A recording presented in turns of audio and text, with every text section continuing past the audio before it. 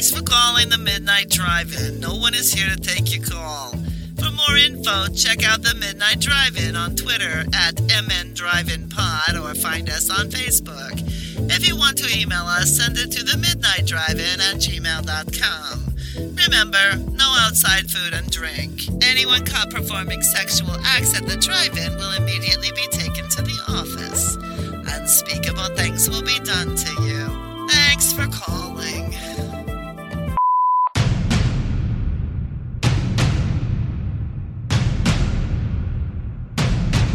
Drive away your worries and cares at this drive-in theater. That's why, to familiarize you with the movie rating symbols which will be used by this theater, we present the following guide for parents and young people. X, no one under 17 admitted. I thought it was for sure because you forgot where. No. Yeah, I kind of figured maybe he started watching the movies right when Brian said he was having trouble watching the movie. No, I watched Fifth Element like days and days ago because I fucking love that movie. Leon I watched right after work, but my potatoes for my potato salad took too long to cool off. They stayed warmer longer than I was predicting. I don't know how to react to any of that. Whose dog is that? That would be Noah's. Ernie, stop! Say, but I'm so itchy, I can't help it. I don't know why he has to directly kick his collar, like. Because that's where it itches. Causes you to pay attention to him, doesn't it? Yeah, he's trained you very well, Noah. Whenever you hear the sound, you'll pay attention to him. I suppose. Anyways, how's your guys' week been? Good.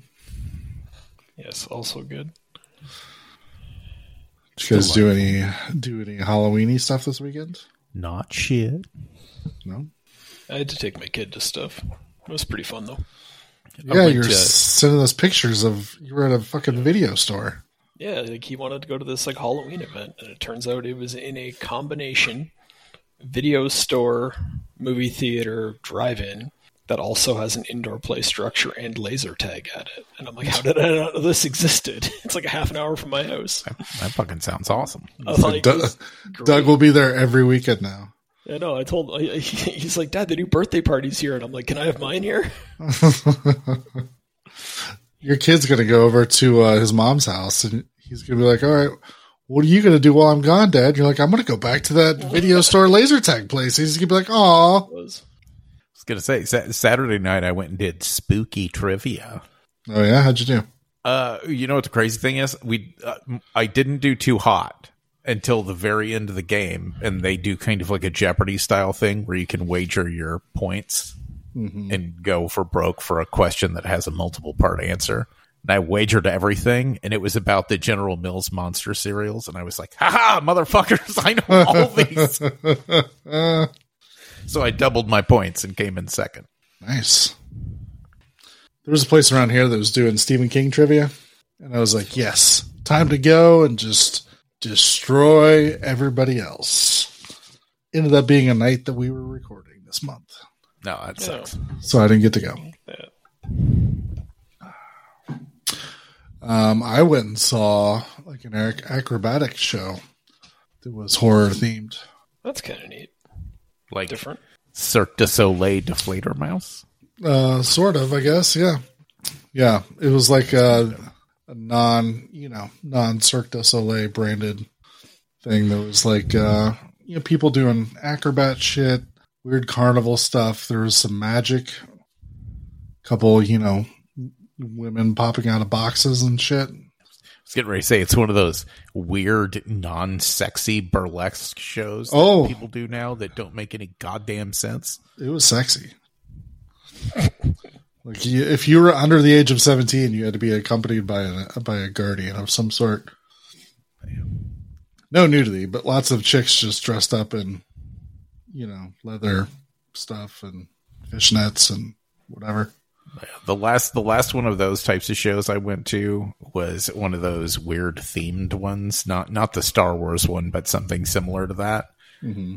And I was sitting there watching everybody else, and like everybody else was super into it, and I was like, "This is nobody finds it weird that, like, we're taking the sexiest of things, like erotic removal of clothing, and somehow robbing it of all sexuality and turning it into something where you're just like, this is just awkward.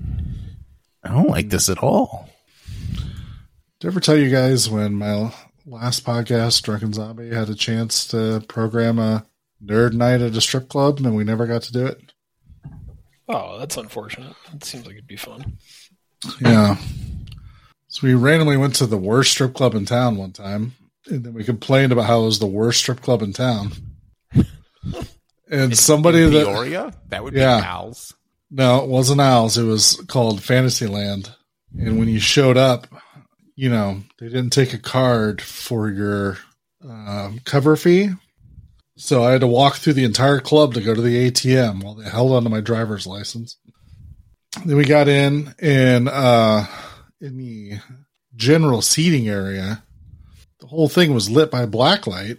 And I'm like, that's not a good idea for a strip club whatsoever. And then pretty much all the strippers were just bored and we're not even really dancing. And we're like sitting like on the side of the stage talking to somebody else who also worked there, I think. And I'm just like, this place sucks. So we complained about it on the show. And then somebody that works there heard it because he knew like one of the Randy who was on the show took it into his work and played it for him. And they're like, oh fuck, all these people are saying all this bad shit about our strip club. And so then they fixed a bunch of our complaints and then told us that we needed to come back and we could like program like a geek night or something, which we didn't know how that would work at a strip club. But the most fascinating part of that entire story is that someone heard someone complain about their place and actually was like, you know what? Maybe we should fix this. Well, apparently the guy who played it had been complaining about a lot of those things to the club management, and they just pretty much ignored it. And now he had like proof that he could bring and be like, these are actual customers saying it. Yeah. And then the guy that we knew that worked there ended up quitting before we could do the our sponsored night, and we just never got to do it. Huh. Fascinating. See, I figured it would have been Al's, because Al's is like, it's what somebody in 1992 really high on cocaine thought a strip club was supposed to be. Mm-hmm. And then they just never changed that. Was that the old building or the new building? I don't know. It's the one that was like downtown, right? Yeah, but they built a brand new building for it. I don't know. Because the old building got demolished. It was still garbage. They were like, what if strip club, but also nightclub? And it's like, no, don't need both those things. I'm starting to think I'm not qualified to be on this podcast about strip clubs in Illinois. We'll come down to Illinois. We'll change that for you, Doug. We'll take you to the Cab. I'm hearing so many good things that, of course, I would want to. No, the Cabaret's delightful. Yeah. It's like that old Dirty Man strip club that like they've got like a buffet at certain times of the day, and the chairs are all like comfortable but on wheels. And there's a weird old lady that walks around trying to give people massages for $20. Pretty sure I saw Gary Gygax get a hand job there. All of this is very upsetting to me. No, it's great. It's really fun. We're talking about our Halloween activities. How did you guys make it all dirty? Like I hadn't gotten around to talking about Pumpkin Inferno yet, and now I don't want to because I don't want to sully it. What's Pumpkin Inferno? It's like a light show, and all the lights look like pumpkins, but then they put them in shapes. But that's boring. I feel weird talking about it now. It's not boring at all. It was freaking awesome. So what you're saying is there's no boobs. Right. You know, tomorrow is like Halloween. I have jack shit to do. I wonder if they do costumes at the strip club. We're giving out candy tomorrow, and we just moved into the new house, so I don't know if this is going to be yet another disappointing Halloween, because my prior house I'd get one or two kids the entire night. Yeah. Which has just robbed all of the fun of the holiday. Hey, do you know what has 1 or 2 kids in it? The movies from this week. Why don't we change the subject off of this depressing "it sucks to live in Illinois" talk and move on to that? All right. Yeah, Well, let's talk about something way less depressing, like sexual tension between a 40-year-old man and a child. It's okay. The actor intentionally played him as mentally handicapped, so it wouldn't seem weird. all right, Doug. Well, why don't you break down The Professional for us? Oh, fuck. All right, so it's New York City, and there's this little girl, and her dad's like into drugs and shit, so he gets himself all killed. But luckily, there's a real nice hitman that lives next door, so she just kind of inserts herself into his life and lives there now. And then supposedly he's training her how to become a hitman, but not really, though, because there's like one scene of it, and the rest of it's nonsense. And then she figures out that it's like this DEA agent that is the one that killed her dad. So she's going after him, but she gets herself caught. So he has to break into like the DEA and shoot everybody and get her out. And then eventually they come back and they're like, you killed a bunch of people, so we're going to kill you right back. And they blow up his apartment building. From your tone, I'm gathering you did not enjoy this movie. I don't understand why. I really like this movie. I was going to say, I find this movie awkward because of the weird pseudo-romantic relationship between man and child. But it's still a fantastic fucking movie. No. See, this is the thing. It's an annoying movie. And so the dialogue, I'm pretty sure, wasn't written in English, and they just put it through like Google Translate. No, it was. The whole movie was written in 30 days. Yeah. So you get like, in order to have the introduction between like the little girl and the hitman that lives next door, he like walks by her when she's like, I'm on my way to the grocery store. Would you like some milk? 1 quart of milk or 2? It's 2, right? That's the actual dialogue from this fucking movie. And I'm supposed to believe that these are human beings and they talk like that? Like, first of all, who the hell knows how many quarts of milk their neighbor buys? That's creepy and weird. But second of all, who randomly offers to buy milk for their neighbor? And then third of all, who says it like that? Really annoying children who want to be friends with the weird guy in her building. No, right. Because her home life is the whole idea is annoying. that she's, from the very beginning, they established that she's kind of obsessed with him because he's the only person who isn't mean to her. Like, he's not even nice to her. It's just that he's vaguely but not that an asshole. Doesn't give you an excuse to write shitty dialogue and then get good actors to deliver it poorly. I don't think this movie. I don't think it's that. I don't think the dialect's that bad. So you think it's normal for a human being to say to someone else, how many quarts of milk? 1 or 2? It's 2, right? That's how you think human beings talk to each other. When it's a precocious child who's starving for attention and wants someone to pay attention to them, yes. I think both of you people need to spend more time around children. Children are human beings who act like human beings, not like this. This is so strange.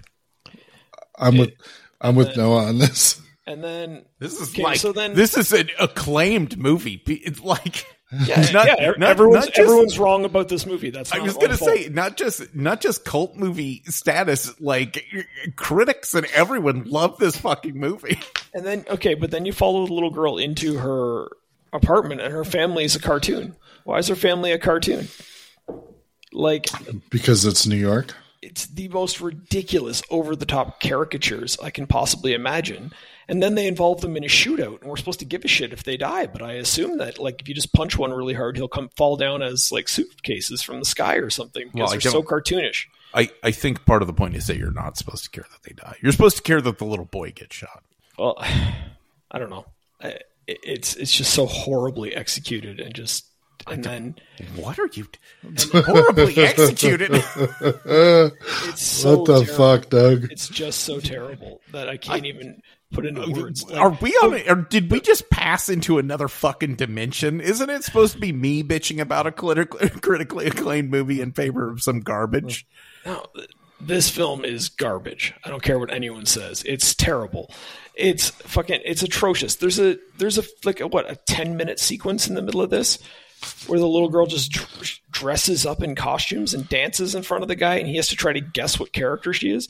And this guy's like, because he's trying to play he literally is intentionally trying to play a mentally handicapped, and he's like trying to like act like he's so mentally handicapped that he doesn't know who Madonna is, which I'm not even sure that there's a connection between that. But it's like there's a scene in this movie where she's like, he starts spraying her with like a water bottle, like jokingly, which is normal enough behavior between like an adult and a child in that relationship. But then it goes on for like 4.5 minutes. He's chasing her all around the apartment. They're breaking doors off of closets so he can keep spraying her with the water bottle. And I'm like, what is happening in this movie? And then it cuts to like these weird ultra-violent scenes, and you're like, that's fucking out of nowhere. Like from this. That's the point. From like cartoon to automatically all of a sudden 12-year-old kid being held hostage by the DEA, and we're supposed to like thriller movies like this and action only work when it's tense and it works. When you've gone out of your way to have her dress up as Marilyn Monroe and Charlie Chaplin in a row, then how the fuck am I supposed to care? But I think that's why you're supposed to care. You're supposed to fall in love with these characters. I'm supposed to fall in love with these characters. Goddamn lost. Much as I did. Your complaints of this movie are insane. The like 8 minutes of her putting on costumes and dancing around while he sits there with like literally the same expression I would expect from like a 12-year-old pretending to be retarded to make fun of his friends. That's the facial expression on his face. The whole time she's dancing around in very, very elaborate costumes that I'm not sure exactly why they own these costumes, but that's not really the point. And you guys are falling in love with these characters during those moments. Yeah. Well, it's partial. No, there's like two bits of storytelling there. It's supposed to be endearing, but at the same time, you're supposed to recognize that it's the start of her inappropriate sexuality toward him. Okay, well, hang on a second. I just going to get my thesaurus and find what the opposite of endearing is. And then I'll let you know how I felt about it. Because fuck me. I literally was like, I had my phone and I had the message typed and I chose not to send it because I'm like, I don't want to start a fight. But I was like, do I really have to watch the rest of this movie? That's what I had typed into the Discord. This is fucking insane. Just atrocious. You realize you're the minority. Like not even just on this podcast, just in general, right? I don't care. I mean, Everybody can be my wrong, wife watched this, wrong, and you know how much my wife hates violent movies? Yes, and that's why she probably liked this one. Exactly. That's my point. People who like Hallmark movies maybe enjoy watching her dancing around with underwear over top of her clothes doing a Madonna impression. I don't. But then you said it got ultra violent afterwards. Yeah, out of nowhere. And it's not. But then you literally checked out. You literally just said it wasn't violent enough. Because there's these bursts of it that come out of nowhere, mixed in with this other bullshit. I don't like this movie. People who like this movie. What? I don't know about that. I love this movie. Have you ever watched the European cut of this movie? I don't know. I watched whatever Brian provided to me for free. That would be the American. If it's called Leon the Professional, it's the American. It was just called The Professional. There is, so the European version of the movie is longer, and it has way more of the weird sexual stuff between the two of them. Okay, well, there was plenty in this version, more than we needed. So, yeah, it's not as bad as I remember it. So fucking lost. The weird sexual stuff between the two of them. First of all, just don't do it in your movie. But second of all, like, it wasn't as bad as I remember it. I think because it wasn't as shocking knowing it was coming this time. But yeah, it looks like I got both of them. Both of them on Movies Anywhere, like the extended cut and the regular cut. So okay, well, I'm glad I didn't watch the worst cut because I'm sure it's like 2 hours and 15 minutes or something. Yeah, and but I mean, the whole point of their inappropriate relationship is supposed to come from the perspective of they're both emotionally immature people. Like, because Leon's so cut off, you know, he lives and breathes murdering people essentially and has no life. That's part of the point of the scene of her dressing up is that he doesn't he has no reference of pop culture. He doesn't like engage in anything. But it ends with him doing his own dress up as whatever it was, John Wayne. John Wayne, because that's old stuff he would have seen growing up. She dressed up as Marilyn Monroe. Right. And apparently once a week he goes, though, there's this whole thing where he goes down to some boutique movie theater and he watches old movies. Okay. But she dressed up as Marilyn Monroe and he dressed up as John Wayne. Those are similar. You would think one who knows what one is would know what both are. I don't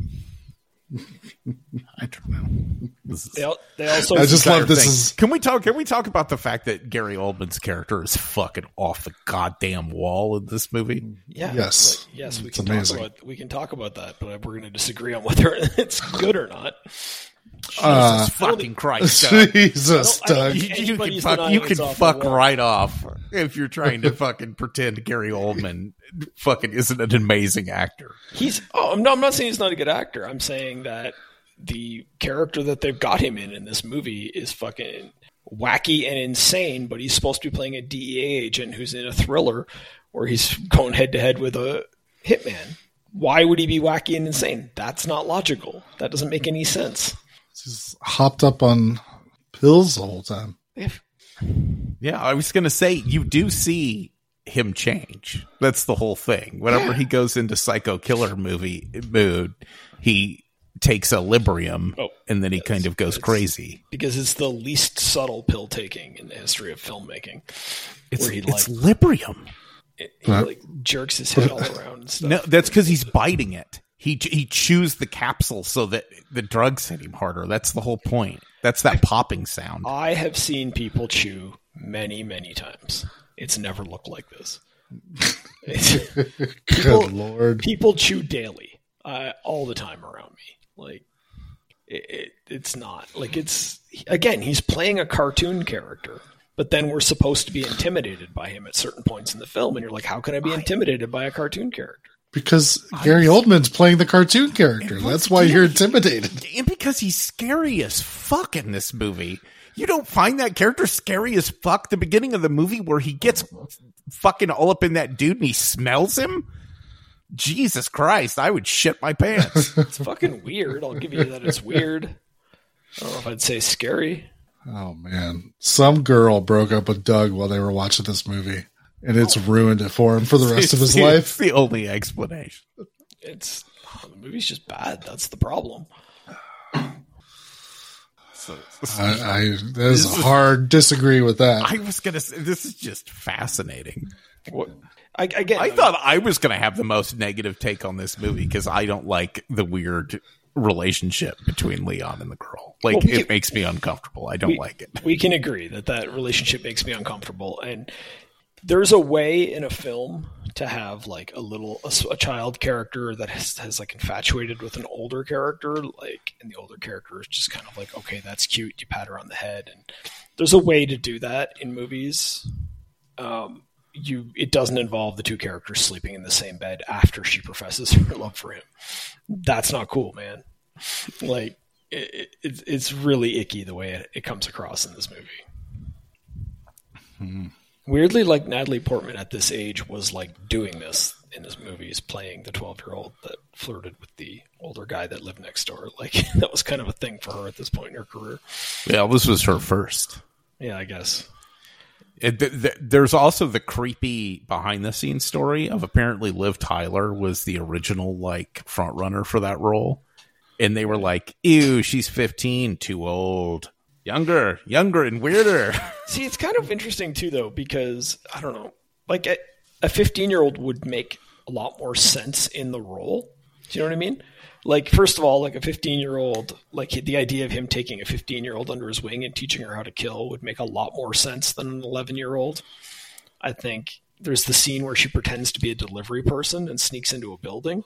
And you're like, does anybody believe that like that 11-year-old is making a food delivery, or are we all just going to pretend that that's like just how it works? But if it was a teenager, you might buy it more. Back in the 80s, this is an 80s movie, right? No, early 90. I would say if you were in certain parts of New York and you had a family run like Greek restaurant or something, like okay, some weird, like, this is going to come off maybe not sounding great, but if you had like a family from a different culture who maybe was just like the entire family worked at the diner. Yeah. And you're like, yeah, you take the food, deliver it, whatever. My stereotypical accent, maybe it would not come off that weird, especially in a place like New York. Yeah, I don't know, but I think it would play better if she was older. Everything about it would play better. All the things that she's capable of doing, all of the relationship stuff would all play better if she was older. Because, I mean, it's really weird to have her, like, trying to flirt and hit on this adult man, and then she literally turns around and watches Transformers cartoon. And you're like, I don't know. It's weird. But I think it's supposed to be part of the point is she doesn't actually even really understand what she's doing. Like, she's just the weird, like, 11-year-old that is like, oh, there's this older man and this, I'm going to be like an adult or whatever. But she doesn't understand, like, what that whole thing entails. Yeah, I don't know. Yeah, it's supposed to be that neither of them get it. You know, he doesn't, and he doesn't get that teaching a fucking 11-year-old to kill people is probably not okay. Well, that's the other thing I find with this film is, like, if you're going to have scenes with an adult teaching a child how to murder people, I think, first of all, have respect for the profession and have more than one scene where it happens.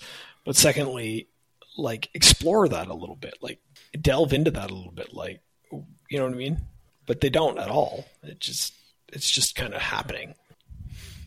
Yeah, but I feel like he starts teaching her how she's supposed to do stuff. But she is also so impatient. That's why she ends up getting captured towards the end anyway. So everything sort of has to ramp up. And there's an alternate ending to this movie that they decided to reshoot because it was too dark, in which Matilda does kill the guy. But she's the one who does the grenade trick, which is way darker. I'd prefer that. Well, and it makes sense because they set it up earlier in the movie where whenever he's taking her on the roof to show her the sniper rifle, he tells her, you know, the rifle's always the first thing that a hitman learns. And then as you get better, you get closer. And the whole, that, I guess the thematic idea of that ending is that she kills him up close. So that's supposed to be the completion of she's become a killer. Yeah, I can see that. Yeah. Mm-hmm. But they decided that was way too dark and did her planning the plant instead and Leon dying. Yeah. Well, I don't know. I mean, I kind of wanted them all to die. Do you have any positive things to say about this? Wait, what do you mean by them all? Oh. All the characters. Do you mean everyone?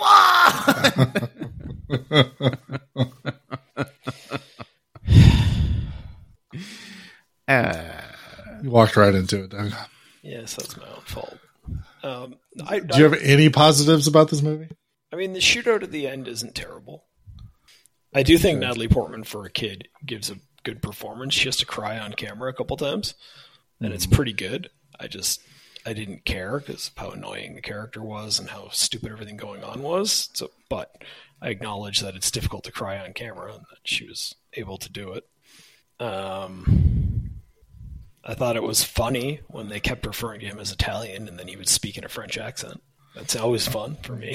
just like that subtle bit of racism where you pretend that all Europeans are the same and you're like, I don't even know if that counts as racism, but I think it is. I don't know. The weird thing is everybody's going, isn't the director French?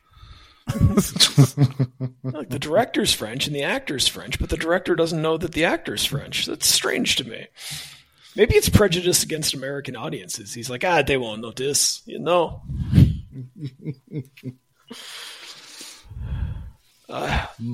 He was like, this movie must show the Frenchness. The little girl, she must smoke the cigarettes. A lot of that smoking stuff, too. I'm like, I don't know, man. Like, she's smoking, and her dad tells her not to. And then later he tells her to not smoke. And I'm like, just a bunch of dudes telling a kid not to smoke, and you're acting like the dad's a bad guy for telling her to stop smoking. But the dad telling her not to smoke wasn't the problem. Him slapping her was the problem. I was going to say, he doesn't just tell her not to smoke. kind of smacks the shit out of her. Frankly, she was annoying. Like, in movies, when a character is annoying, you're allowed to hit him. And frankly, she deserved to get hit by movie standards. In the real world, I would disagree with that. But in movie standards, I'm like, yeah, you can smack a child who's that annoying. Man, it's a good thing you and Noah don't spend time together in real life. Doug would just be smacking Noah all the time. I would be the abused. I told you, it only works in movies. Well, this is fucked up. So Doug doesn't like the most lauded movie in this director's career. I do not comprehend how people think this is a well-made film. I really don't. I think that, the core idea of this girl, like, moves in with this hitman. He takes her in after, like, her parents are killed, and he wants to teach her how to be a killer. And she, like, again, the whole thing where she goes too far, too fast with it, and ends up getting herself caught, and he has to rescue her, and that leads to the big violent ending. The core idea there is okay. It's the execution that I just cannot abide. It is just so frustrating to watch this film. See, I'm just so lost on it. I feel like everything in this movie has such a brilliant level of intentionality to it. It's intentionally pissing me off, if anything. There's a scene in this movie where she's, like, carrying the bag, doing the delivery thing.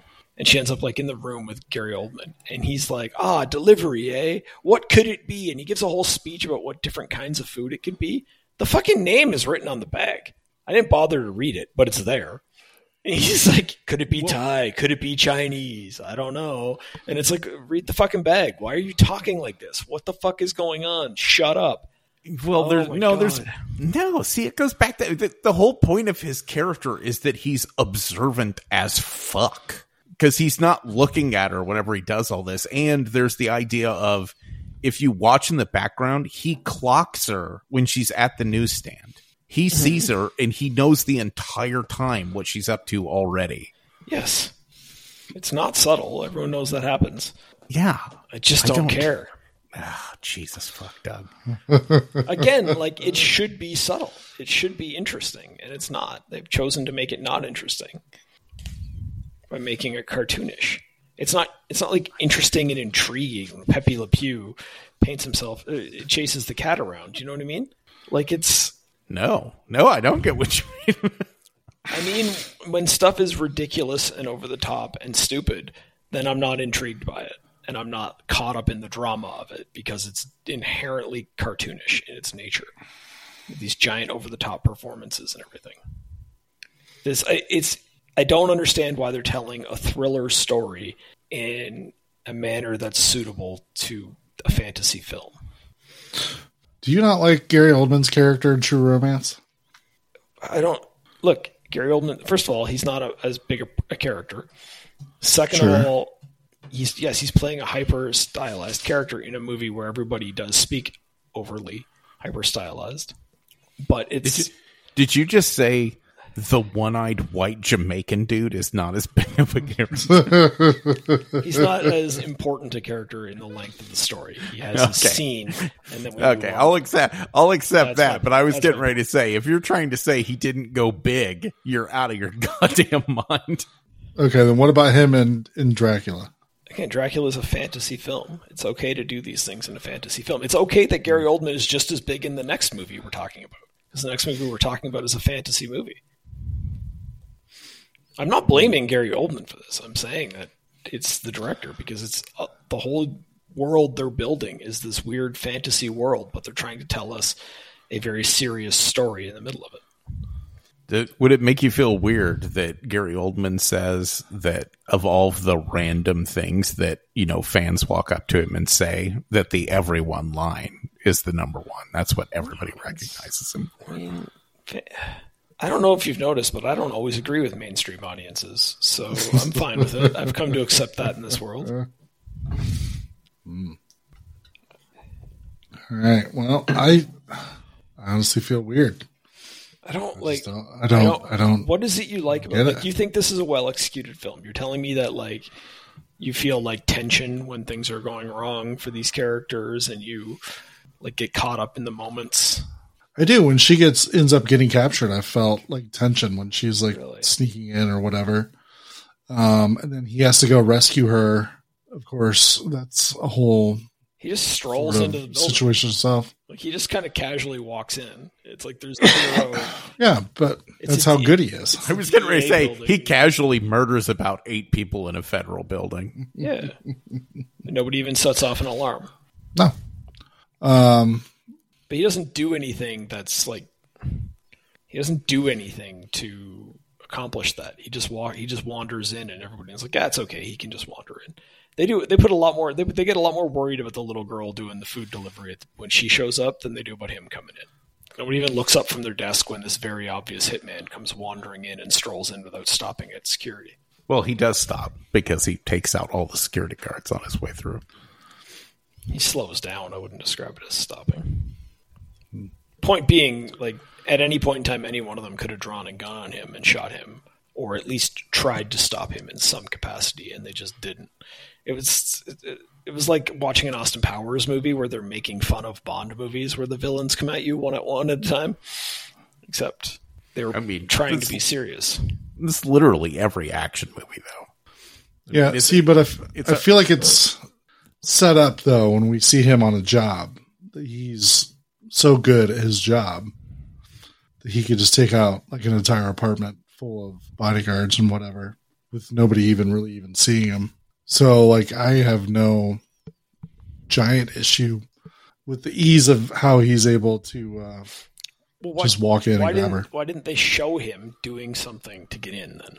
Have him do anything to make it look like... They literally showed him take out all the security guards. I don't know what you want. But they may as well have been mannequins just sitting there when he walked up and just took him out.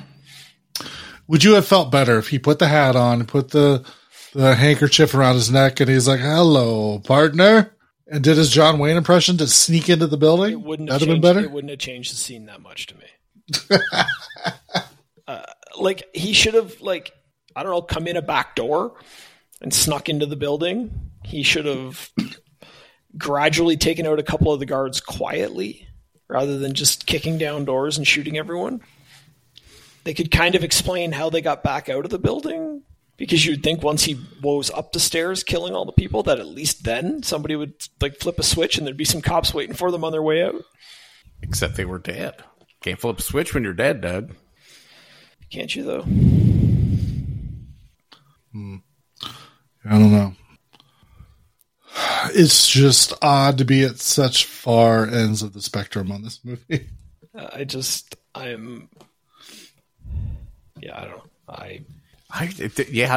because a lot of the camera work and stuff in this movie is so fucking great. I don't know. It's just visually such a great fucking movie too. It is. Yes, Doug. What in the fuck? Maybe I just didn't notice that. It's possible I just didn't notice that. God, the scene at the end when Leon's going out to the parking garage and there's this great framing of him walking through the door, whereas the camera backs up, you see Gary Oldman's character behind the door for like half a second. So good. Like at the end after he's already been like blowed up or whatever? Yes. Like right before he does. You're talking about right before he dies. The trick at the end. Yeah. Okay. I think you're right, but I think I was annoyed by that because I didn't like the way that the execution thing happened. I didn't like the final, like where it was like POV and it fell over, and then Gary Oldman gets to get a funny line in for some reason before he dies. I didn't like that. So I think I'm acknowledging that yes, the shots were probably well done, but I was taken out of them by the execution of that final like confrontation. This is wild. This whole situation is so wild to me. I don't. This is normally the type of movie that Doug would be yelling at me for not liking. No, I don't think that's right. Because this movie's bad, so I would normally encourage you to not like it. Moving on. Leon the Professional. Loved by thousands. Two high recommends. Hated by Doug. Well, maybe being in outer space will help. It will. So Noah, why don't you run down what the fifth element is about? So the fifth element, there is 4 magic stones and a perfect being that need to be channeled in order to stop the ultimate evil. We're told that at the very beginning of the movie. And then we jump forward 300 years. Bruce Willis is a future float cabbie guy, ex-military. There's a race of shape-changing warrior aliens that have been forced to the outskirts of society. There is an evil corporation bent on allowing everything to be destroyed so that they can sell the fix to everyone afterwards. There is a priest who is attempting to fulfill the desires of the weird, clunky alien dudes. There's a super sexy lady who is the perfect being, quote fingers. And there is Chris Tucker doing his best attempt to fill the shoes that were supposed to be filled by Prince, if you guys couldn't tell by the outfits in the movie. That makes sense.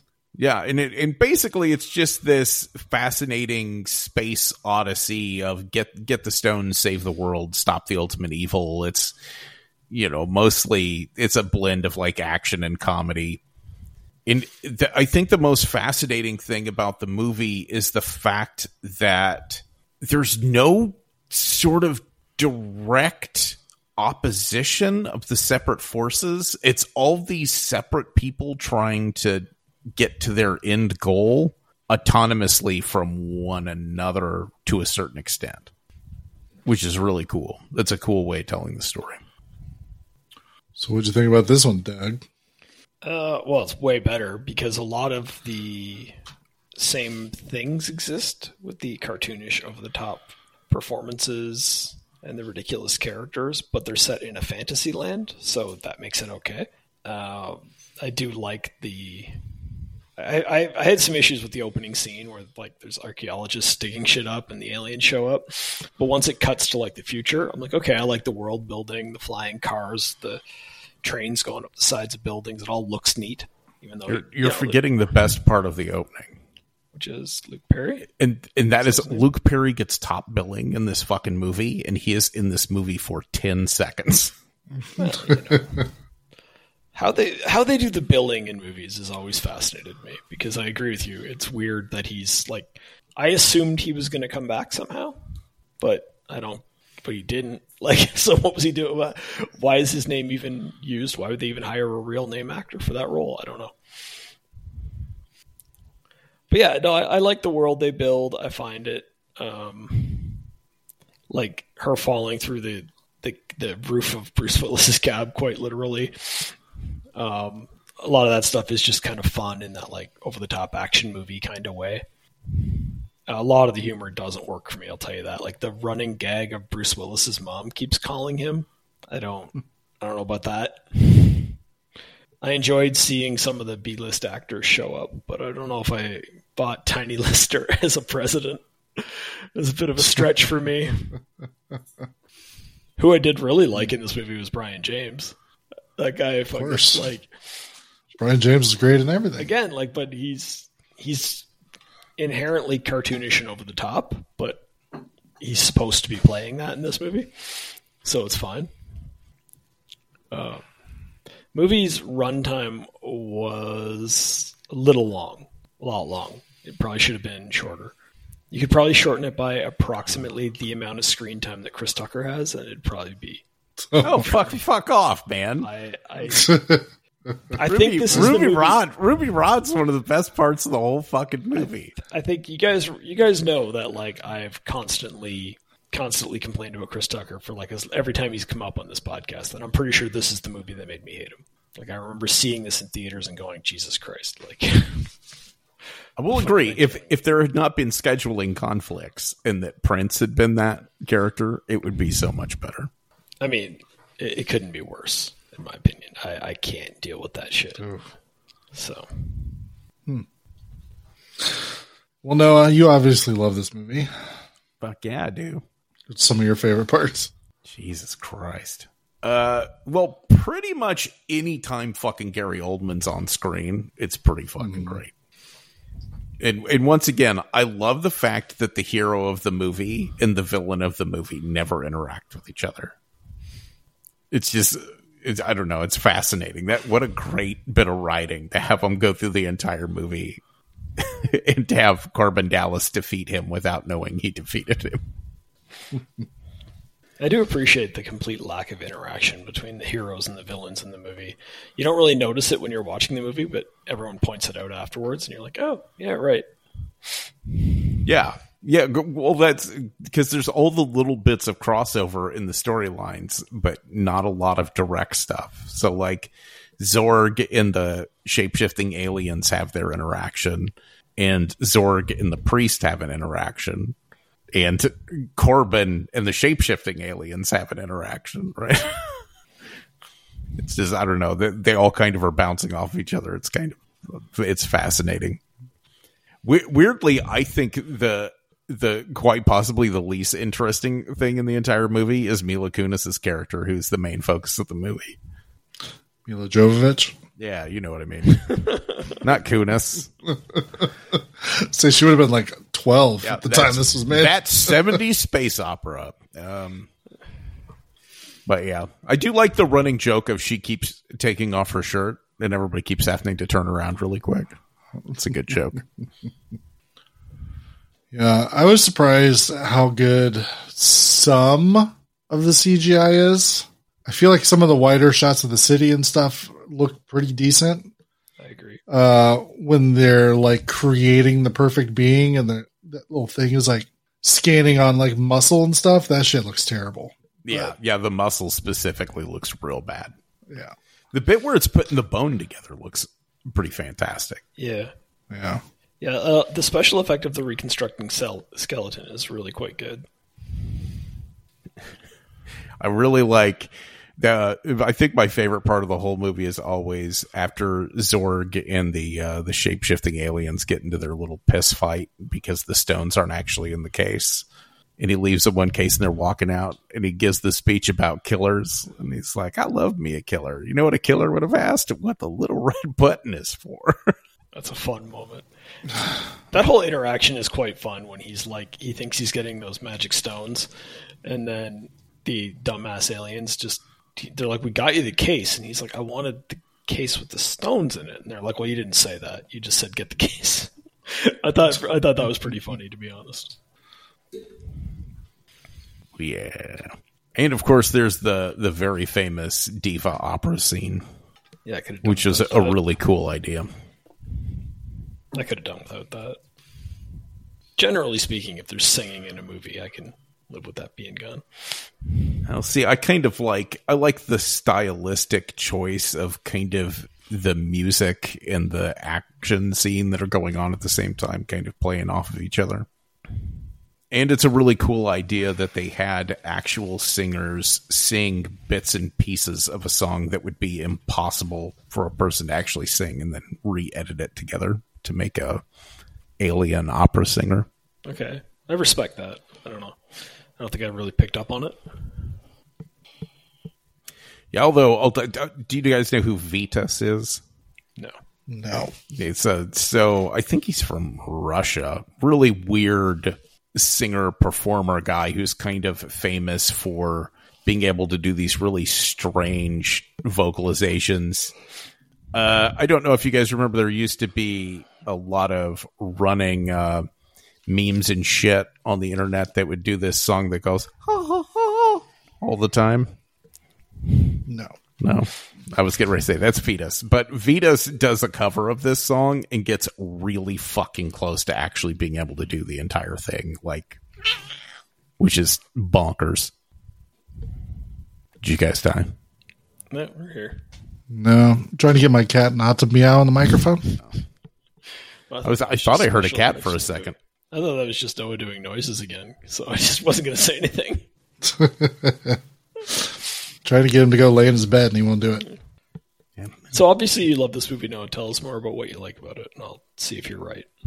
Well, I like the we were talking the other week about style over substance. Mm-hmm. And this movie is about as fucking stylized as a movie gets. Yeah. It's got some weird... If I understand correctly, this director is super into fashion or something weird like that. So there's a lot that of... seems right. I have no idea if it's true or not, but it seems like it. So he's French, so probably. Yeah, there's a lot of weird fashion-y stuff. I love some of the ideas of what the future would be like the apartment where it's cramped and like the shower and refrigerator are in the same spot and just kind of slide up and down to allow you to use those things. Same thing with the bed. I like the idea of the cigarettes in the future are like 99% butt, just a teeny tiny bit of cigarette on the end of it. It's always funny to watch movies that are set like this far in the future because, like you say, the apartment is kind of a neat setup and stuff, but then they presume that people will still just be carrying matches, which is fun. Right.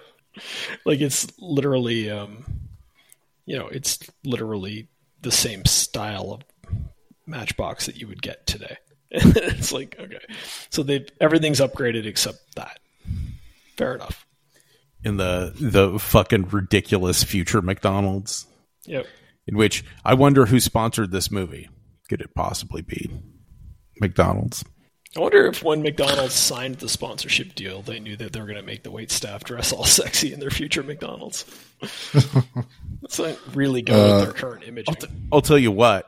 If tomorrow McDonald's announced that they were forcing all of their employees to start wearing future punk gear, I would so eat at McDonald's more often. I was going to say, this part of the movie is pretty meta for me because I did grab McDonald's to have for dinner on the way home. Oh, interesting. Nice. So I was eating like a Big Mac. Like, oh, look, McDonald's. I want to say they did a special too where, because what is it? She says something that's not on the menu. It's like 2 golden meals or something like that. Mm-hmm. Yeah. And I think they did a cross-promotion thing where there was like a golden meal at McDonald's when this movie came out, but I can't quite remember. I'm trying to think of what else is. Like I said, every second Gary Oldman's on the screen's fucking awesome. Bruce Willis is pretty great in this movie, other than whenever he's trying to be mushy, because it just comes off fucking weird. It's not his strong suit. He does, granted, he does a better job of just not playing like pure tough guy, like playing the kind of future John McClane, I guess is the best way to describe this character, where he's like struggling not to be involved in anything and he just wants to be retired, but he can't seem to quite work in the real world. And there's kind of the running joke about they have some kind of a credit system for their cab license and he's like running out of credits because he keeps getting into accidents and stuff. So when she falls through the roof, it pretty much does him in. And like those jokes are pretty funny. Like whenever he tells somebody how many credits he's got left on his license and they're like, clearly you're lying. And it's like, well, yeah, technically. He's like, I don't know. All that worked for me. I love the complete ineptitude of the government in this. Just every second that's got to do with the fucking president or those generals is kind of hilarious. Yeah. I really like the bit where he's like, what the hell is your guy doing? And he goes, don't worry, he's highly trained and he's going to de-escalate the situation. He just fucking goes to town killing as many people as possible. And the negotiating scene's pretty funny too, where he shoots the guy in the face and goes, anybody want to negotiate?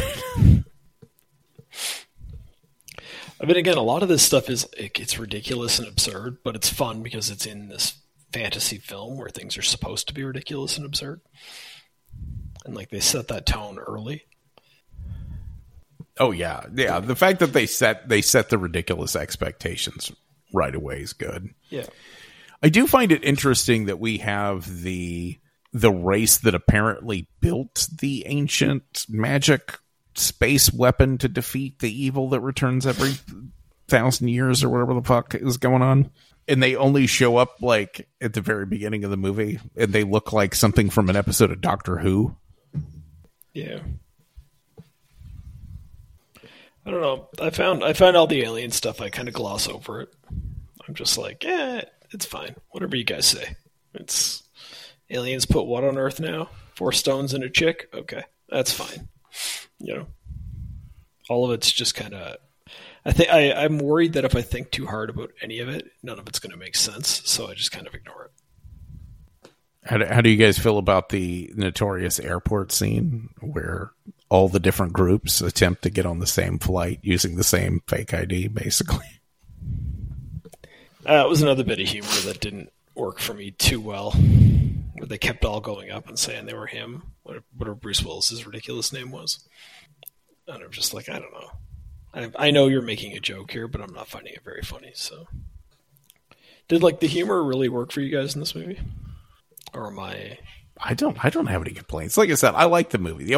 Literally, the only thing in this movie I do not find enjoyable is every time Bruce Willis is swooning. It's just weird. Yeah, I like a lot of what Bruce Willis does, and I respect that he was still acting at this point in his career. But yeah, him trying to be mushy, and then even the parts where it's I don't know, him making it with Mila Jovovich, it really feels like he's kind of I don't know how old the actors were, but it seems like he's way too old for her. What? The thoroughly balding, weirdly blonde. Blonde and balding is not a great look. Yeah. Well, it's a little bit weird too because I don't know. I don't know how old she's supposed to be. I guess she's not human, so she's not really an age. But she's reconstructed. I'm trying not to overthink it because again, it's a fantasy film and we just go with it. But he's retired from the military, so he's moving on to his second career as a cab driver. And they do keep at one point in the movie they insinuate she's been asleep for a long time, and that that she's I don't know, that they freeze her or something between each of these events. It's real weird. It's kind of a passing comment. You're like, wait, what? Some of the background lore is not well established. Well, and I feel like if you think about it too much, you're like, okay, she was frozen, but she was destroyed and then reconstructed by the Earth scientists. So is that even the same one that was frozen? And did she look like this the whole time? Because it seemed like she didn't look like this when they'd had just her arm and that metal or whatever. And it's like, well, let's not think about it too hard. Let's look at all the pretty colors. She looks pretty good in that weird Band-Aid outfit they have her running around in most of the movie. Let's go with all that because it's more fun that way. Yeah, it looks... The problem is that outfit looks real hot from the front and really cool, and then from the back you're like, ew, it looks like a diaper. I don't know if I was thinking diaper at any point during this film, but it's fine. And the silicone suspenders they were in for half the movie. Yeah, the outfits are a choice. Trying to predict the future, I guess. All right. Do we have anything else? I know supposedly the divine language or whatever, the director actually wrote that language and forced Mila Jovovich to learn it, and they would talk in that language on set. Really? Yeah. That seems abusive. I feel like the director took this movie really seriously. I don't know, the story goes that he wanted to make this movie, and it was delayed, and basically he made the last movie to fill the time because of the delays in making this one. Yep. And I feel like you can tell there's a lot more time and effort put into this movie. I still don't think, like I say, I don't think the lore is particularly strong. If you think too much about any little element of it, it starts to fall apart. I think there is a lot of style over substance, but the style is really good, and it is like a fantasy film, so world building is an important part of that.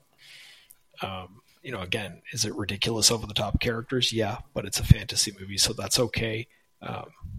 Some of them are going to be grating and annoying and make you hate the actor forever and not even be able to appreciate him when we do them in dramatic films later on in this podcast. But that's fine. It is what it is. So I would have preferred the movie be maybe either have a lot more substance to offer or just be shorter. Those are the two options I would have picked, and instead they kind of went with, we're going to make it 2.5 hours with no real substance, and that could be a real problem. Thanks for calling the Midnight Drive-In. No one is here to take your call. For more more info, check out the Midnight Drive-In on Twitter at MNDriveInPod or find us on Facebook. If you want to email us, send it to themidnightdrivein@gmail.com. Remember, no outside food and drink. Anyone caught performing sexual acts at the drive-in will immediately be taken to the office. Unspeakable things will be done to you. Thanks for calling. All right, what has everybody watched? I didn't watch a whole lot. I watched the second half of the Netflix series Red Rose. Okay. Because Char was watching it, and I kind of walked in halfway through her binging it. Interesting. And was it confusing at all to only see the second half? Yeah. Very, very confusing. But once I figured it out, it was all right. All right. It's basically about a bunch of teenagers. They get an invite to use a new app, and then the app starts doing weird things. And, at first you think maybe it's some kind of weird AI thing, or maybe it's supernatural, or it's playing games with them and seems like it's trying to get them hurt, and then people start killing themselves. And spoiler alert, just in case you're actually interested in watching this show, don't listen to the next few things I say and skip a minute ahead or whatever. But the big reveal is that it's actually basically a website with a bunch of internet trolls who are just destroying the lives of 5 people just because the internet's terrible and they're bastards. All right. That's it. Yeah. And basically a kid built this website to spy on a girl that he was into, to essentially cyber stalk her and find out everything about her to get her to love him. And instead it was hijacked by the internet trolls, who then used all of the cyber stalking technology to harass and murder several teenagers.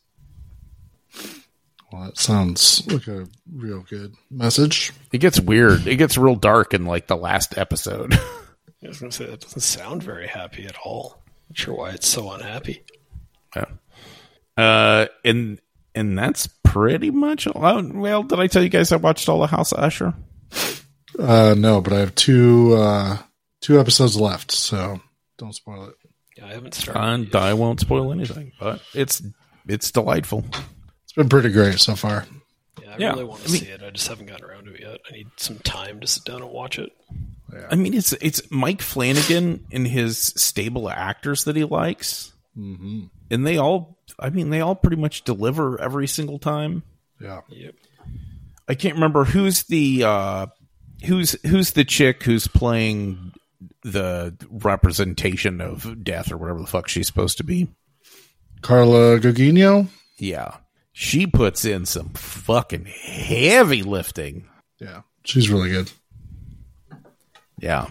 But yeah, it was fantastic. Yeah. Yeah, I'm really enjoying it. I love how everybody sort of gets their own highlight episode.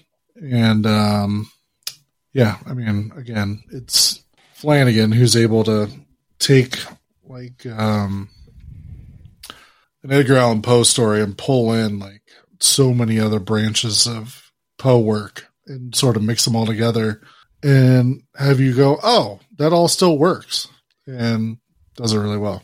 Yeah, I only have one complaint, and that complaint is based on my fandom of Edgar Allan Poe, not on Mike Flanagan's choices. But in his translations, I feel like he misses the themes of the story, which might be the most important part, is like keeping the theme intact.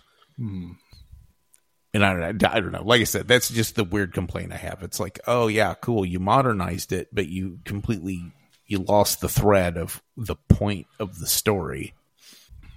Like the adaptation bit that has to do with the Mask of the Red Death. Like that story is about an attempt to avoid death. Like that's the whole point, and that's completely lost. Yeah, I don't know. See, I haven't read much Poe, so I probably won't notice that when I watch it. Yeah. Yeah, I found that the one problem I had with watching it is so all of the characters are named for characters in the various stories. And so instantly I'm like, oh, I know what's going to happen to you. I know what's going to happen to you. I know what's going to happen to you. Well, that's the problem with anything that's an adaptation. So, well, but in the case of Flanagan, you know he's going to mix it up and it's going to be different. But yeah, but it's I don't know. It's real solid. Arguably, maybe one of the most solid. Yeah, it's his last network series or Netflix series. Is it? Yeah, he signed a deal with Amazon like right after he got done making this one. Oh. No shit. All right. I can live So with that. now he's got to go over to Amazon and start doing weird multi-comic book adaptations. Amazon's got its niche. They like third-party comic books and old fantasy series. Well, let's see what Flanagan can do with that, I guess. I have faith in him. I believe he'll do well making his old comic book series. Well, his big project he's trying to get going is the Dark Tower stuff. So, Oh, really? yeah. He might be the one. Yeah, I think if anybody, he's the one I would trust the most. I don't know though, because the whole strength of his adaptations is in changing stuff. Yeah. And the big complaint about the attempts at the Dark Tower so far was that they changed a bunch of shit and fucking made it shitty.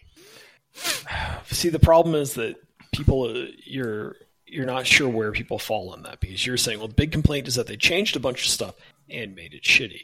I bet you if they didn't make it shitty, people wouldn't be so upset about the complaint, about the changing. Right? I don't know. I think if they weren't characters that people were fucking obsessed with, I think you probably don't want to fuck with that. There's going to be purists in everything you do. There's no denying that. But also, I think sometimes people complain about something changing or a character not being what they expect and stuff when it's done poorly. When it's done right, people go, oh, that's different, but I'm okay with it because I enjoy what they did there. And I suspect that that's closer to what would happen. We won't know till it happens. Yeah, I don't know. So some of the changes were weird. You know, normally I'm not a person who cares about like race swapping in movies and stuff, because who gives a shit most of the time. But in the books, the entire relationship between Roland and Susanna is defined by the fact that she is a civil rights era black woman who's being given orders by an old white guy. Like, Yeah, that's important. Supposedly, the filmmaker said if they had gotten that far, they had something planned out to deal with that. But we'll never know, because the movie was not good. It didn't make any money. Yeah, it was not good. Idris Elba couldn't fucking save that movie. Right? Idris Elba and Matthew McConaughey together couldn't save the movie. Right, that's what I'm saying. That is some fucking heavy lifting those two can do, and it still sucked. Yeah. Those two in it, they still couldn't make it look interesting enough for me to see it. Yep. So, Don't watch it. like, and I don't have, I've never read the books. Like, I don't have that weight behind it. I just watched the trailers and went, nah. It's just weird. It's like that movie was written for the screen by somebody who was like, you know what I fucking hate? The Dark Tower series. Did you ever watch? There's all this interdimensional bullshit that I just don't grok with. Did you ever watch the 90s Stand miniseries, Doug? Yes. All right. So the bad guy in that with all the denim. Yeah.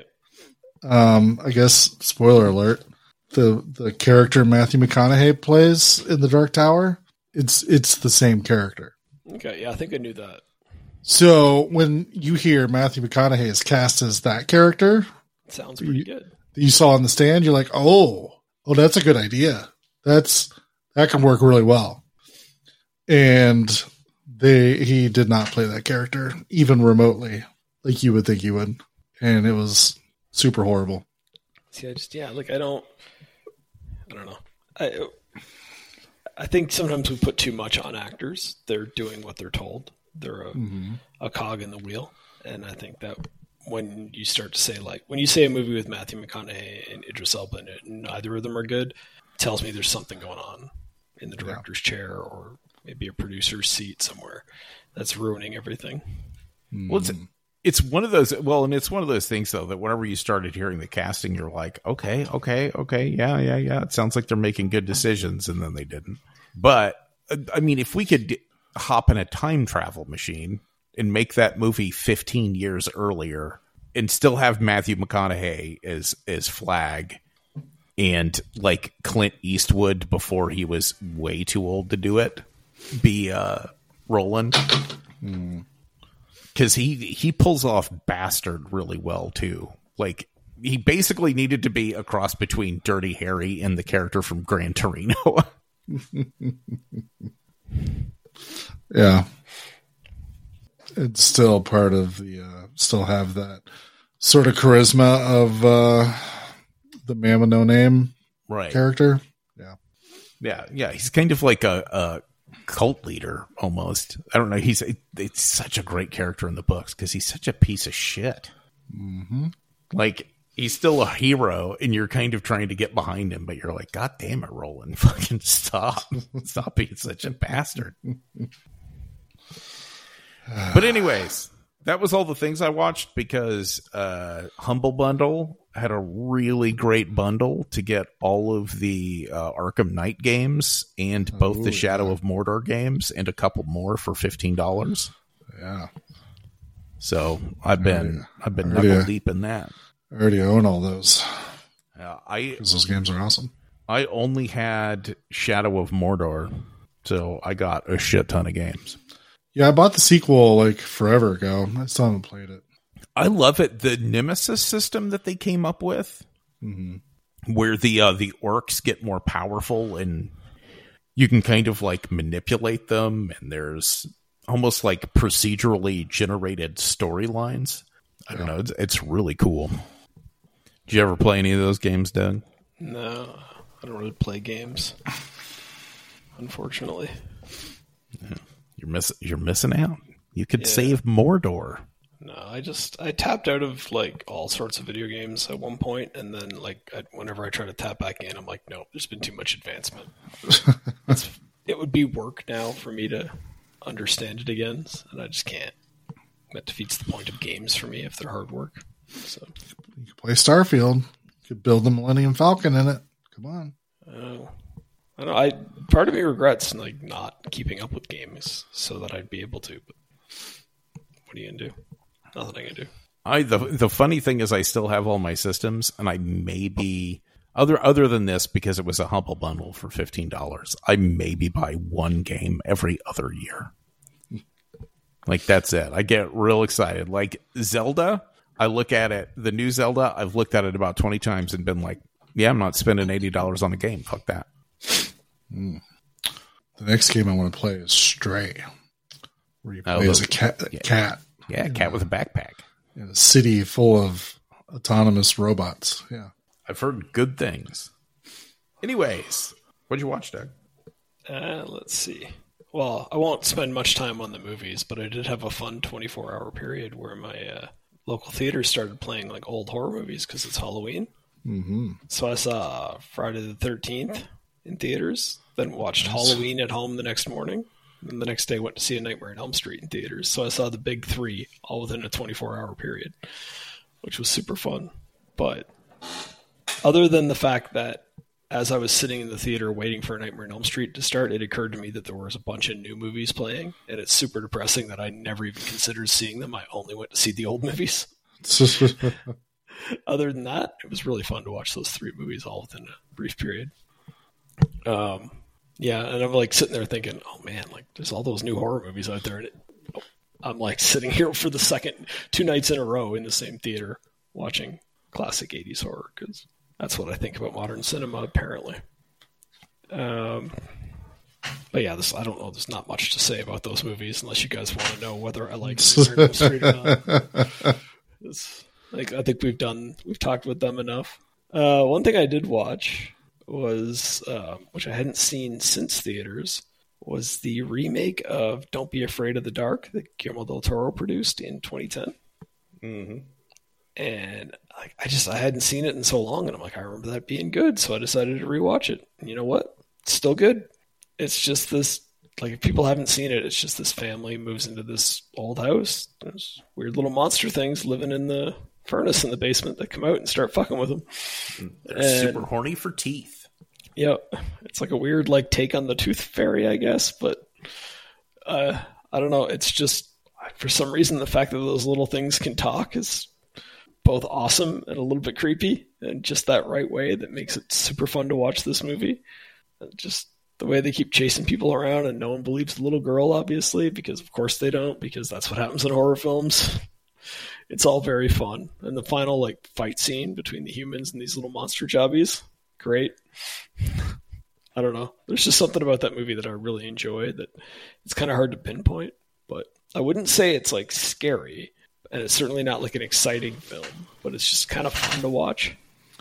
Yeah, it is a pretty good update of the original movie. I've never seen the original, and I remember in 2010, I made a conscious decision, like, I'm going to see the original because I really enjoyed that. So now I've made that decision again. I'm definitely going to see the original because I enjoyed rewatching this one. So yeah, we'll see how that goes. But yeah, you just have to remember it's a 70s TV movie. Yeah. So kind of build that into it. It's maybe a little slower than maybe you would have hoped, but I still think it's really good. I've watched a lot of those 70s TV movies since I started doing this podcast, and they're a lot better than you expect them to be quite often. So, My biggest problem with that Del Toro movie is one of the few things in horror movies that kind of gets my goat is stuff with teeth. Yeah. In that opening fucking scene with the chisel scraping on somebody's teeth, I was like, oh, it's hard to watch, and it's done really well, which, I mean, it's supposed to be hard to watch, right? But yeah, it is. I find teeth and eyes are my two things, and like teeth getting knocked out is a real problem for me. Curb stomping is always difficult for me to watch in TV and in films. So, is it teeth in general, or just teeth being possibly destroyed? It's teeth getting destroyed. Ooh. Yeah. I don't like, even scenes of teeth being pulled out doesn't really bother me. There's something unnatural about the teeth being, especially if they're pushed back and knocked out. Oh. I find it very upsetting. Yeah. Meanwhile, I watch hockey, and like every game someone loses a tooth and just spits it out on the ice, and I don't care. But in movies, I can't handle it. Although I should hate that movie because it tried to kill me. It did? Because like I won tickets to like an early screening of it, and it was like it opened on like, Friday, and there was an early screening of it like on Tuesday up in Chicago. So me and Randy drove up because, he was super into it, really wanted to see it real bad. So we both drove up together, and then we went and ate there's like a bowling alley restaurant, but it's like a fancy one that's like inside the theater downtown Chicago. Wait, this is the restaurant fancy or is the bowling alley fancy? I just need both. Okay. Both. It's like, yeah. Come, Buffy, let's go to the fancy bowling alley. Just a bunch of guys in limos sitting at the like little bar at the bowling alley demanding Grey Poupon for their food. Sorry, go on. Yeah. Ryan. How does your story finish? So we got something to eat at the fancy restaurant / bowling alley. And I got like little like sliders or whatever. And there was like 3 of them on a plate, and looked all like, some garnish on the side, tried to make it look all fancy, whatever. Mm-hmm. So watched the movie, enjoyed it, drove home. I wake up at like 3 a.m, and my whole body is shaking and I can't stop. And I'm not cold. I'm just like, what the fuck is going on? And my stomach's all upset, and I ended up like vomiting and shit. I had horrible food poisoning for the next like day and a half. And I was like, you motherfucker, that fucking bowling alley / restaurant. Yeah, I don't know. You're acting like this is That's what you get for having the Oysters Rockefeller sliders. Did I ever tell you guys about the one time I went on, like, I used to take these bus trips to Buffalo to go to football games. And we always stop in like Niagara Falls and spend the night there. And everybody would go out and party and whatever. And then the next day you go to Buffalo and everybody's all hungover as shit by the time you get to the game. But the one day, like, me and my buddy were on this trip together, and this third guy like meets up with us. He's like, "You guys going anywhere fun? Like, can we go somewhere and get something to eat?" Because I'm like here by myself. I'm like, "Yeah, we can come with us, whatever." And he's like, "Can we go to Hooters?" I'm like, "Guess, like whatever. We're gonna drink too much and eat greasy food. It can be at Hooters if you want it to be." Yeah. And They we got go good in there, wings. and the guy fucking orders oysters or mussels. Oh, no. Is it oysters or mussels? Whichever one is on the Hooters menu, you can check for yourself. Probably mussels And would be my assumption. Like but he ordered one Oh, no. round and then ordered another round. And then we proceeded to stay out drinking until they make you go home because bars are closing, and like walk back to the hotel. And the next day we're getting on the bus, and this guy's like so sick he's thinking about not making the rest of the trip. He's like, "I don't know why I feel so bad." I'm like, "Well, did you eat 2 pounds of mussels at Hooters last night?" I think I know why you don't feel well. What the hell were you thinking? Like it's a very strange decision you made. Yeah, no. And I'm like, I don't know if I understand that. Like, the rest of us were just going to go to a Boston Pizza. You're the one that had this idea. Like, you came here with the intention of eating those. It's weird. Well, Crazy. but now we're like even further off topic than normal. I don't know how that happened. Don't be afraid of the dark. All right. Enjoyable. It's a good movie. Want to know what else is actually a good movie? What? I watched a new movie on Shudder this week. I think it's new-ish. I think it's from this year or last year. And it's called The Angry Black Girl and Her Monster. Oh, I've heard good things. I've not seen it. So it's a modern retelling of the Frankenstein story, recontextualized as like a drama film about people living in like the projects. So like super smart teenage girl, like from like the bad part of town.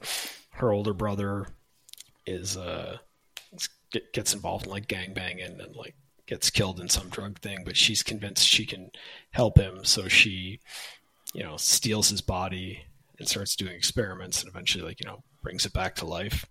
And the first like half of it is like pretty faithful retelling of Frankenstein, to the point where the air quotes monster like actually escapes the lab and moves into like an empty unit in their like complex, and there's like a hole in the wall, and he's like befriends the little girl that lives there and relearns how to read and talk by hanging out with her, kind of thing, just like the actual monster. All that stuff's kind of neat. They do a really good job of blending the two genres of filmmaking, like the Frankenstein, which is kind of a genre into itself, and like the sort of drama about kids growing up and getting mixed in. So you get like weird scenes where like early on when she has the monster out, like she's getting hassled and the monster ends up killing this like drug dealer. So now she's got all these problems with the drug dealer because they're like, "We want to find your friend," and they're forcing her to like work for them while they are searching for this guy that they don't know is a monster. So it's pretty interesting stuff. Like I say, pretty relatively true to the original story, or at least what everyone thinks of as the original story of Frankenstein, which is basically the 31 film. Just done in a really interesting way. All the horror elements of the film are very well done. Like the gore, there's several gory scenes, both like early on when she's doing her experiments, and then later on when the monster's like killing people. All good. The performances are good. There's at the end when the monster's like on its rampage, and she's kind of like, it's her and one of the drug dealers who teamed up trying to stop it. It gets really kind of intense, and like I say, the horror elements of it work really well. Like I don't know, it's a big recommend. I kind of avoided it for a little bit because the title makes it sound like it's going to be comedic, but it's not at all. There's a little bit at the beginning that you kind of have to get your head around. Like there's this, she keeps saying like death is a disease and therefore you should be able to cure it. And that's the idea that leads her into this path that she thinks she can save her brother even though he's already been killed. And they're trying to play it off as like a metaphor for the drugs that go around in these like poorer neighborhoods, and how if you could get people off them, then you could kind of cure some of the problems that exist in society and stuff, but it doesn't really work. And it ends up coming across as if she's actually, like as if the filmmakers are actually trying to convince us that death is a disease that could be cured in the traditional sense. And it's like, well, no, it isn't. Don't stop saying that. You're making yourself sound silly, but that's pretty good. The other like issue is there's racial politics in the film, And most of it is like pretty good, but there's a couple of moments where it gets like, it does that thing that heavy-handed delivery of the message that to me is just like ruins the message. So be prepared for that. But like a lot of times, like I say, some of the stuff where like she's interacting with the drug dealers, and there's moments where you're like, they're making really good points about how like at one point the drug dealer says, he's like, you don't like me being here, but I'm all these people got. Like if there was mental health services instead of police departments on every corner, I'd be out of business. And it's like, shit, it's a really fucking good point. Like it's, a drug dealer's really smart. Actually, he's really. I hope everyone's listening who watches this movie, because that's true. A lot of it really works. So it's a big recommend. And yeah, interested in checking it out. Yeah. So, and then on the opposite end of the spectrum, the last thing I watched, which I just finished right before we started recording, the children's horror film Spirit Halloween, the movie, which yeah. I had to watch it. I wanted to watch it last year when it came out, and I'm like, I didn't get a chance. And I'm like, well, obviously I'm not going to watch it not at Halloween. And yeah, we got a screener of it, and none of us watched it. Yeah. Well, I think because there's something happened, and I just didn't get to it until like it was like November 1st, and I'm like, well, now I don't want to anymore. You know what I mean? But then I saw it this year, and I tagged it on my like to watch list. And then I'm like, okay. And then all of a sudden today, it's like, shit, it's the 30th, and I haven't watched it yet. So I was like, it's an hour and 21 minutes long, and there was an hour and a half before we started recording. And I'm like, yes, just enough time. But it's pretty fun, honestly. Like if it's, I don't know, a bunch of kids lock themselves in a Spirit Halloween that appears to have been built in a closed down Toys R Us. It's just my opinion. I'm adding that to the film. And it's like the ghost of some guy is in there, and he can possess the animatronics and the costumes and stuff. And he's chasing them around, and he's trying to possess one of the people. And if he possesses one of the people at midnight, then he possesses them forever. And it's like pretty typical stuff.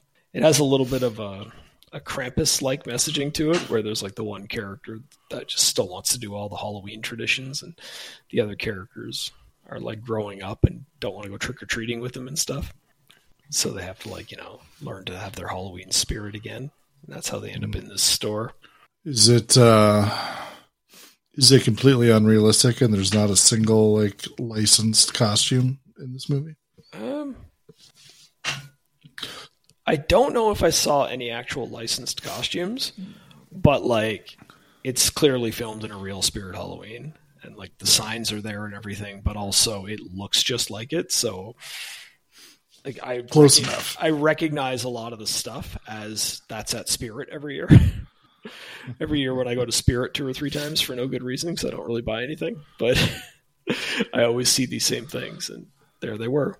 So couple more days, the sales are going to start, Doug. It's time to go. I know. I'll go and I'll look around one more time, and then go, maybe next year, and then not buy anything. So, yeah, I don't know. I recommend Spirit Halloween, the movie, to anyone who might have a vague interest in that type of thing.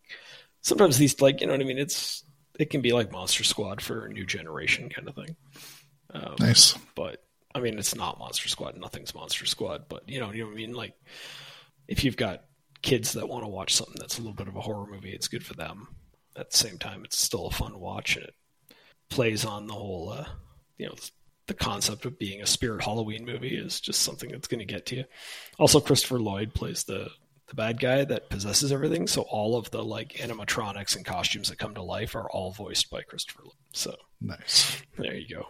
If you need another reason to watch it. That's it for me. So.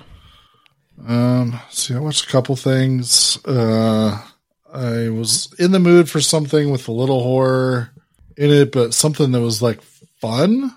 Right. So I checked out 1986's Vamp. Okay. The vampire movie with Grace Jones in it. Yeah. Plays a stripping vampire. I feel like I've seen this, but it's been a long time. So a couple guys want to get into a fraternity, and so they say they're going to hire a stripper for shenanigans, but they don't have a way to drive downtown.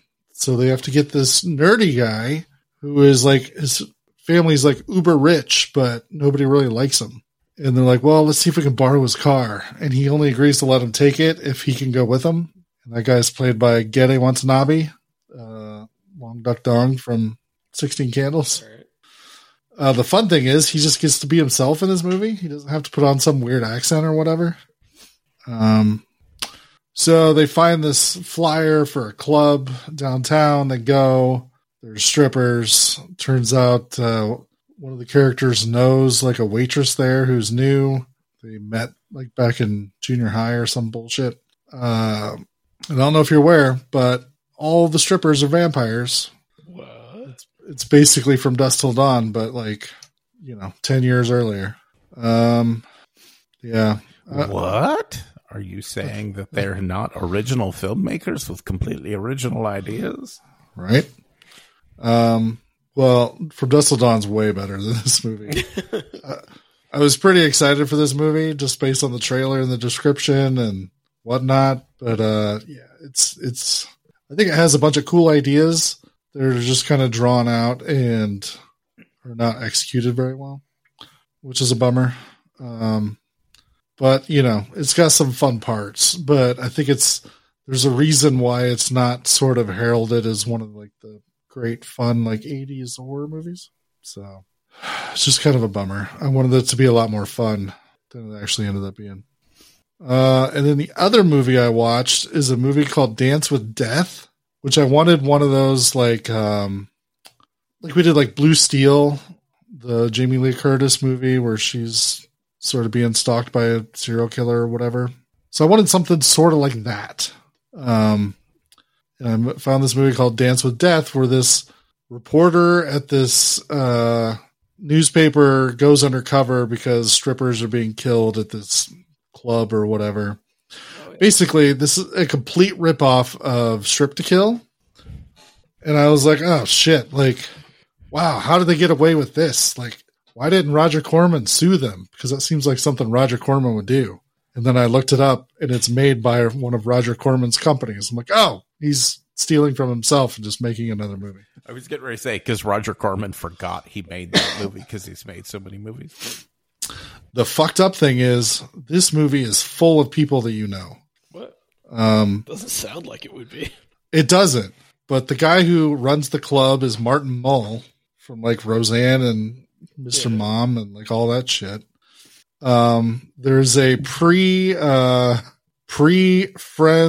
what the fuck's her face? Lisa Kudrow in this movie. All right. She's like the secretary to like the main, like the editor at the newspaper. So she like hangs out with the main character like for a couple scenes and stuff. This guy who's a creepy guy who's like a red herring is Michael McDonald from like Mad TV, and he was just in like the second new Halloween movie. That's so fucking random. And then sort of the main guy who is first seems a little awkward, and then spoiler alert, we find out he's a police detective that's also looking into this shit. Is Maxwell Caulfield, who most people would know as Rex Manning from Empire Records. So there's just a bunch of faces in this. There's just like, wow, nobody probably realizes they were in this movie. That's kind of funny. Yeah. The movie's not great, which is not surprising, but has some interesting, it plays out, I guess, sort of how you would think it would. But then when it comes to the reveal of like, well, obviously somebody we know is the one who's killing all these women, and the reveal is not satisfying whatsoever. And it's just like, oh, that's really dumb. They shouldn't have done that. So unfortunately it falls apart. I was just more amazed at how many people are actually in the movie. It's so funny when you watch these movies and you're like, how did that work? I don't know. Right? Because I was looking at the dates and I'm like, Martin Mull was on Roseanne when this was happening. But I don't he's one of those guys where I'm like, has he ever really been famous? Like, how much money do you make from being like the guy that's on every third episode of Roseanne as like... Yeah, that's true, I guess. You know what I mean? I think the whole thing was, I think he was a writer's room guy. Oh, was he? Okay. I don't know. I don't know anything about him. But I mean, if his dream is to be in movies, maybe these are the roles he could get. Which doesn't make a lot of sense because he's good. You'd think that being good at it would help you get better roles, but it's really not. I don't know. It's weirdly, that's not always how it works. Like, maybe he just, because this is like, oh, sleazy strip club owner. Maybe that's a role he doesn't get to play very often. maybe. And he's like, oh, that'll be fun. Let's do that. Yeah. I mean, you never know what's going on, too, because sometimes I think people just know each other and just, Yeah. can you be in my movie? Sure, why not? Yeah. So, I don't know. It's definitely a very strange movie that does not end up working by the time it's over. But again, no one ever said Roger Corman didn't make the same movie like 5 times in a row. So, Well, you know, if you're going to make that, really, like, he might be the only filmmaker on the planet that can just go, look, I ran out of ideas. I did them all. You've made 300 fucking movies. That's what happens. And you're like, I guess. sure, why not? Listen, I've made 200 pictures on time and under budget. I'll do whatever the fuck I want. Here's a brief glimpse of some of the truly fine pictures we've scheduled in the near future. Well, next week, I think me and Noah got a serious case of whiplash. We found out Doug did not enjoy Leon the Professional. Where's this going? Do we have And I think it was so bad we may have to go to the hospital, which means it's time for some hospital horror next week. So we're checking out 1985's Hellhole and 1982's X-Ray. 2 slasher movies set in a hospital. Yep, that's enough. It counts as the theme. Yeah. Solid. I believe they're both on Tubi from what I remember when I looked them up before you guys hopped on. They are, in fact, both on Tubi because that's how they ended up on our list. Was me going through Tubi, picking shit that I'm like, I want to watch this. What can I team it up with? What else is on Tubi that I can team it up with? So I think I've seen Hellhole before. When I read the description, I was like, oh, that's that movie. But I don't remember. We'll find out. Yeah, I have not seen either one. Did we do visiting hours on this show? I don't think I've seen that yet. So no. Yeah, I don't believe so. Michael Ironside stalking a woman through a hospital? No. I mean, I know I just sold it to you. Yeah, So. it'll be on the list soon if you want to do it. It's fine. Yeah, so should be fun. Yeah, I'm looking forward to some hospital horror. I guess I didn't mention, but I also watched Halloween 2 this week. So. Oh yeah, that's hospital horror. Yeah, but yeah, hospitals are a fun environment for horror, generally speaking, because I don't know, they're naturally creepy because you're never there for a good The reason. looming specter of death. Yeah, it's just that sterile environment. Everything about it's just creepy. I don't like them. So Says the guy who has free health care. He's like, oh, I don't like going to a hospital. It's like, fuck off. I guess I was technically rubbing it in there. I wasn't trying to, but Too much money we got to pay to go to a hospital, Doug. all right, you talked me into it. I'll go to the hospital tomorrow. just walk in there and be like, what are you here for? I don't know. It's my place. I can be here if I want. So we may have talked about this, but what's Lando going for Halloween? He's going to be Thor. That's right. Infinity War Thor. Yeah. Didn't talk him into Thor: Love and Thunder Thor, huh? Your favorite one? Not of even the, try. No, no. it was all a ploy because he just wanted a Stormbreaker to play with. That's all it is. I'm reasonably confident that's how he picked his costume. I was like, if I get this, then I can have this cool axe to play with at home. I mean, that is a fair Bad. thought. I don't mind. I'd rather that than costume that he's never going to touch again on November 1st. So Does he dress up a lot? Does he wear like costumes and stuff when he plays? he goes through stages where he does. It used to be like an everyday thing, and now it's more of like a once in a while. But he's got like a big bag full of various superhero costumes and a ninja outfit and stuff like that. So he's got like a whole costume trunk. Sort of, yeah. It's also full of Nerf guns and shit too. And half the time it's mixed up because he doesn't put his things away properly, so the costumes are in the wrong bin and there's other stuff in the costume bin. But I think Noah's moving furniture.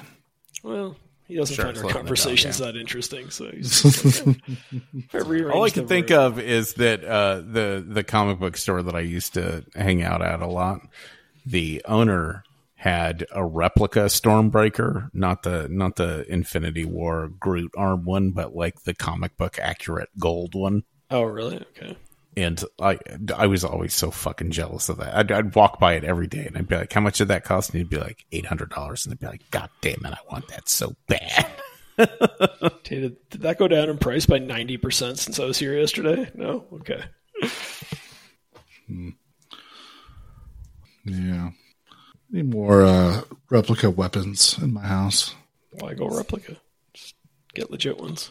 Well, I guess that's true. I was going to say, see, I'm not normally a replica weapon guy, but I do love Beta Ray Bill, and I really want that Stormbreaker. You just want Beta Ray Bill. I thought about going as Fat Thor. When I could just I Googled the price of that costume, and it became pretty clear that I wasn't going to do that. So no, you couldn't just put on sweats and stuff a pillow up your shirt. Well, I don't need the pillow that much. That's not the hard part. Yeah, I didn't have like the right color of sweats, and then I'm like, well, I can just do it with what I got. And then I'm like, no, then I'd feel cheap. Be a whole problem. So instead, I'll just wear jeans and a t-shirt.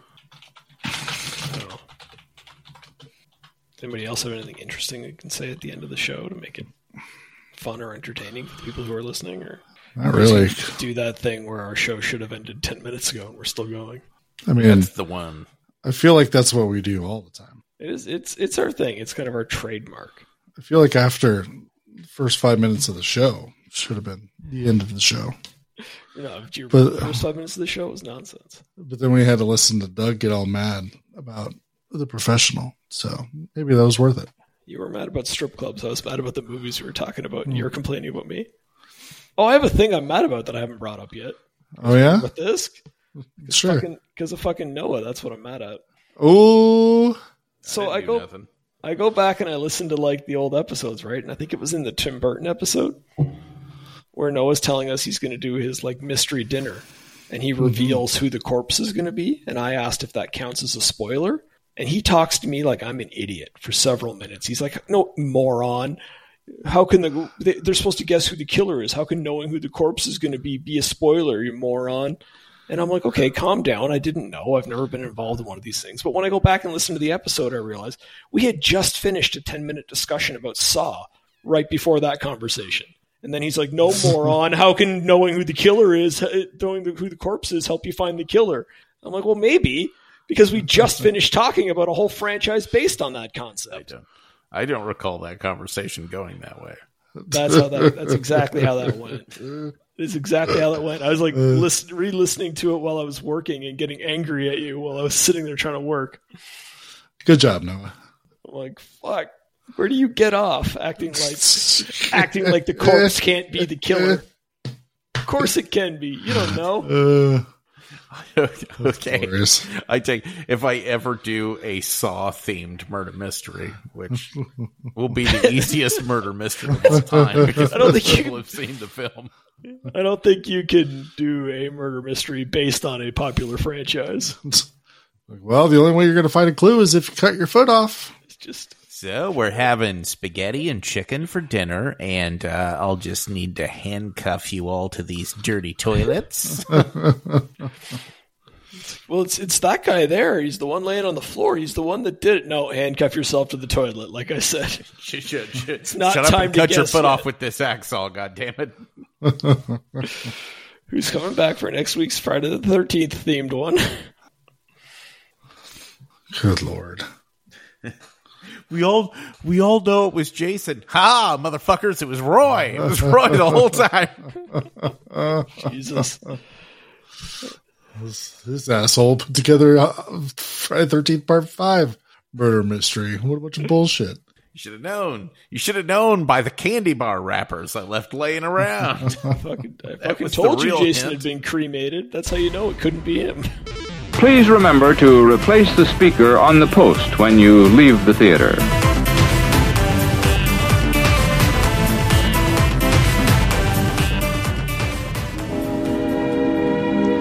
And now, folks, it's time to say goodnight. We sincerely appreciate your patronage and hope we've succeeded in bringing you an enjoyable evening of entertainment. Please drive home carefully and come back again soon. Good night.